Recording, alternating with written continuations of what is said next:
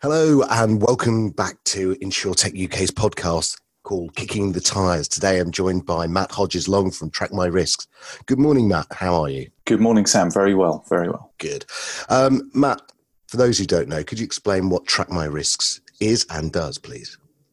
Yeah, so TrackMyRisks is a SaaS platform, software as a service, and we help companies manage governance, risk, and compliance. So that's all their background compliance and regulatory information that needs to be managed and often gets overlooked. So yes, we make that beautiful as a process. So as I like to think, crossing the T's, dotting the I's, the business stuff, the grown-up stuff that you have to do in a business. That's right. Yeah, it's the stuff that doesn't usually generate a lot of excitement unless there's a problem. And then at that point, everybody needs that information, and you better hope you've got it, and you better hope it lines up and proves your case in a court of law or with the regulator. So yeah, that's the challenge, is keeping that running and up to date when the attention of the world isn't on that information. So it's a background process, but absolutely necessary. So would you say most people tend to keep the information we're talking about, say fire hazard reports or whatever, certificates, disparately separated all over the place in spreadsheets, on sticky notes, in A4-leaf Archer files? Is that where people generally keep the stuff today? Yeah, it's usually sort of spread out in sort of departmental silos in a larger company. So you might have a maintenance department that's keeping, things that relate to maintenance or fire safety, and you've got other people in a compliance department dealing with regulatory, financial conduct authority information or whatever. And then some of it will probably be scattered around consultants and contractors, third parties. And it does tend to be a bit haphazard, and everybody sort of thinks other people are doing what they should be doing, which in a lot of cases they are, and in some cases they're not. And it only really becomes apparent when we have a need to say we need to pull everything together because, we're being audited. And then you start finding there's gaps, or, you've had an incident and the health and safety executive come in or whatever, and start probing and asking those detailed questions. And then everyone starts blaming each other. So our view is that really all of that pertinent information for an organisation should be in a system of record, which effectively is the definitive source of the truth. And then it becomes very easy to say, is it there or is it not there?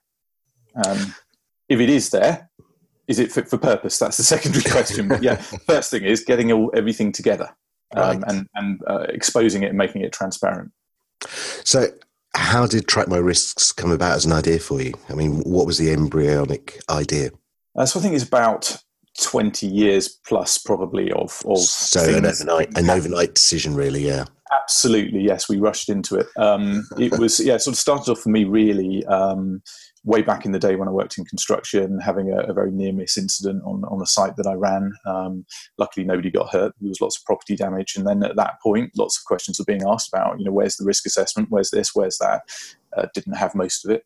And then latterly I had a startup business, and somebody that worked as a consultant took me to an employment tribunal and tried to assert that he was an employee rather than a contractor.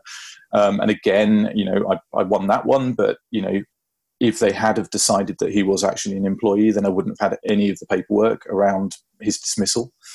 So it would have been a technical breach anyway. And just as life has gone on in business, you just find more and more about people just are inherently disorganized. Not in a bad way, but, you've got business to carry on with. You've got to bill people. You've got to get the money in. You've got to, sell. You've got to do PR, etc. And managing governance, risk and compliance is kind of a bit of a backroom activity that doesn't get people out of bed in the morning generally. So, if we can do things to make that much easier and structured and almost automated, then, more people are going to comply with doing things in the right way. So is GDPR now playing a big part in getting people to wake up to this whole space of governance and, saying, oh, actually, we need to start thinking a bit more about it? Has that been a positive or negative effect for you? It's been positive, not probably as transformational as we thought it would be short term, but generally I think it's the whole area of record keeping and being able to evidence doing something. So, for example, a privacy impact assessment that you would need to do to evidence compliance with GDPR and Data Protection Act. That's a thing. That's an asset. That's something that somebody in the future might turn around and say, well, show me the privacy impact assessment that you produced 4 years ago. And then it's a question of saying, well, that was on the server that we decommissioned and we forgot to back it up and we did this and we did that. Whereas really that should be published into the system of record. and then kept, we believe, unless there's a reason for erasure to do it, for forever. If somebody might call that back from you.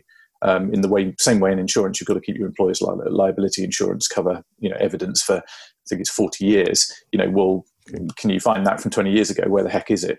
So by publishing it into a system of record where it's stored securely and version controlled, then who knows what you're going to be asked for in the future, but you can go back and find it and prove who's interacted with it along the way.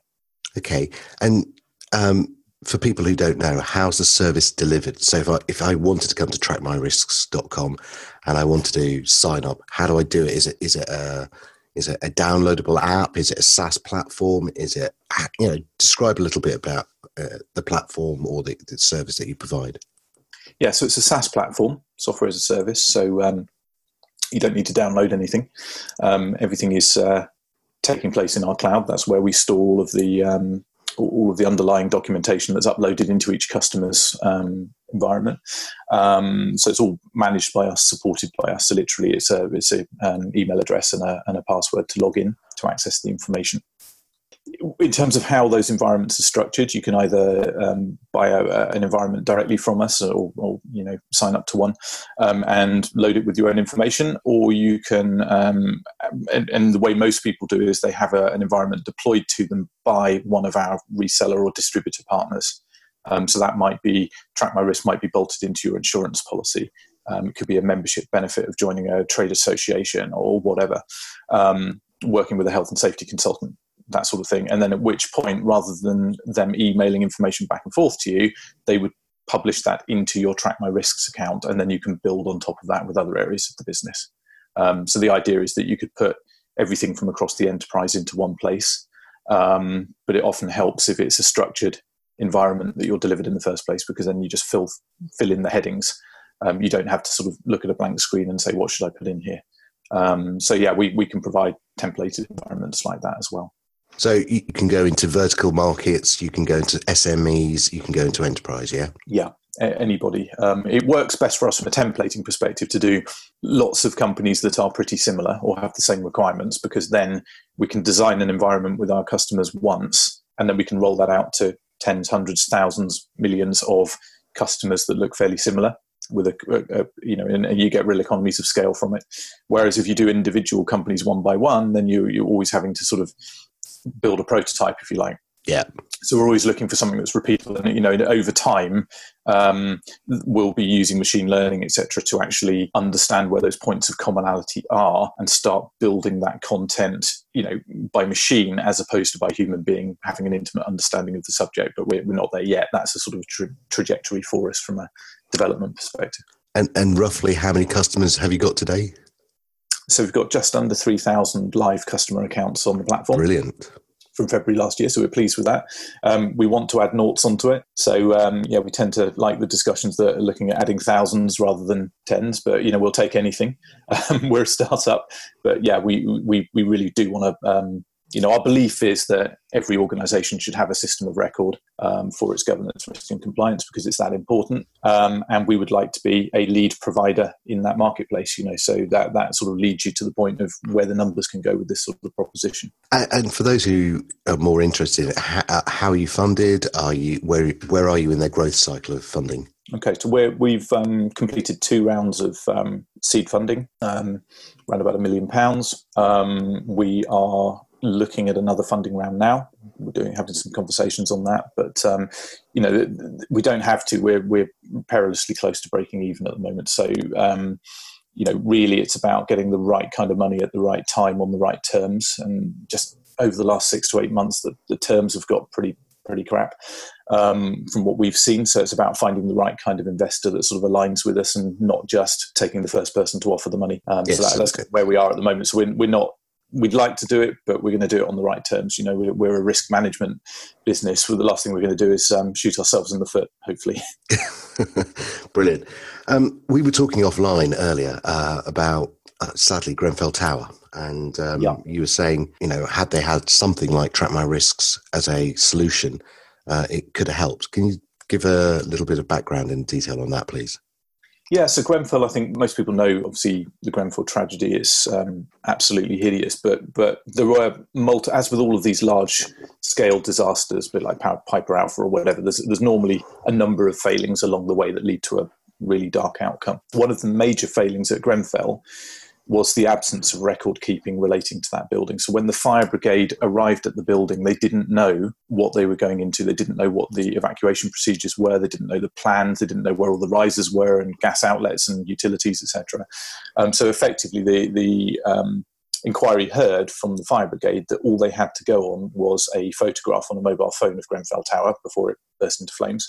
And that was a photograph that was taken before the combustible cladding was put around the outside. They went in, they were in the dark, and what should have happened apparently is that there should have been a firebox in the reception, which would be a metal fireproof box, I'm hoping, that they could break into, that would have floor plans and evacuation procedures, etc. in it. Anyway, it either wasn't there or they couldn't find it. Literally, I'm looking at that from our perspective saying, well, actually, companies that work with us have all of this information in a digital format, version controlled, single version of the truth, and they can have unlimited permissioning to external parties. So if the management of Grenfell had tracked my risk prior to the event and had permissioned that to the fire brigade prior to the fire, then that information would have been available to whoever needed it in real time. Anyway, they didn't, and that didn't happen. But what's actually happened now is that there was a big inquiry afterwards. There's an inquiry ongoing, but there was a report that was written by Dame Judith Hackett, who used to chair the Health and Safety Executive.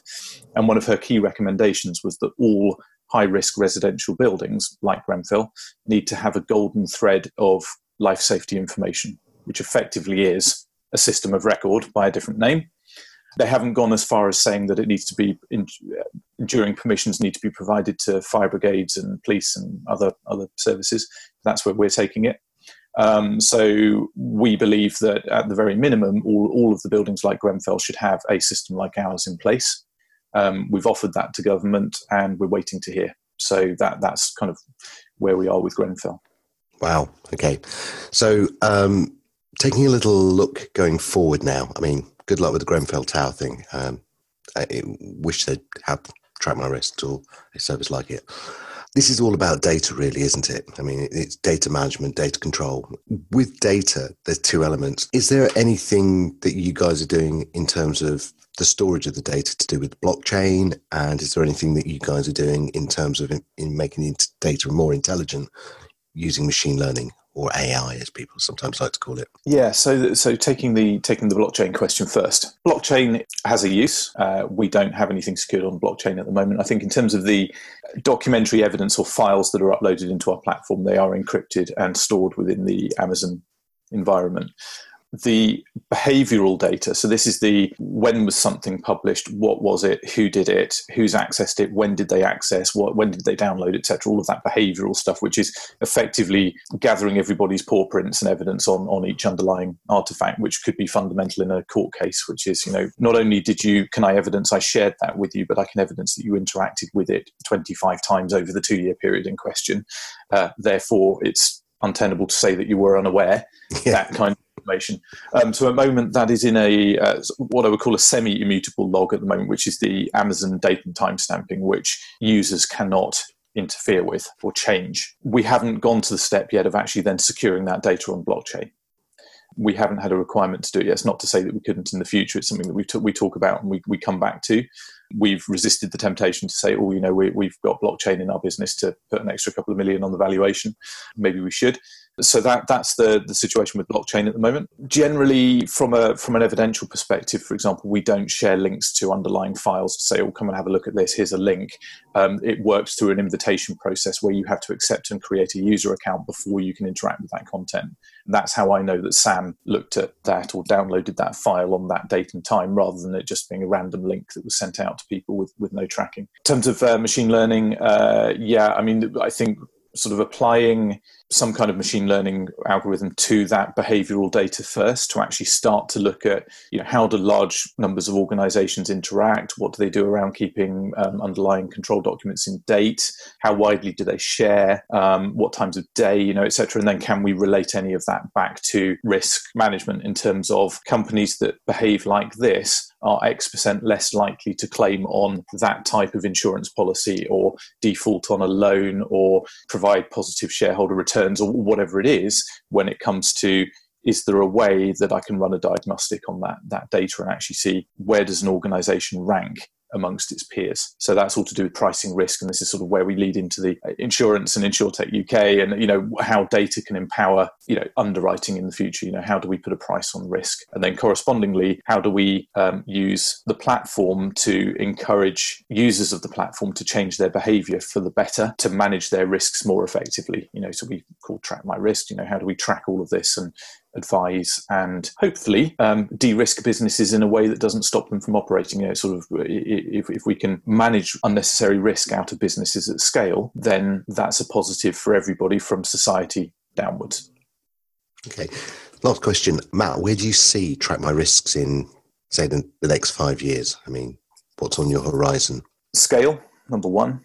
Having if we start at the point where we firmly believe that every organisation needs a system of record for its governance, risk and compliance, and we want to be leading in that marketplace, then we need to have a heck of a lot more than 3,000 end user customers on our platform. As we start building that up, I see that then using intelligence and working with our partners to actually provide products, services, advice that is going to help those end users effectively be less accident prone, get sued less or fined less by regulators, stay in business longer, stop killing people as often or maiming them, you name it, across all these areas of risk, breaching data, all of these things can be addressed with the right controls. It will never remove all of it, but it will certainly reduce the frequency and the impact. And then, really that's us doing our job. That's where we see ourselves going in terms of this business, and that's the opportunity for us. Matt Hodges-Long, CEO of TrackMyRisks. Thank you very much. Thanks, sir.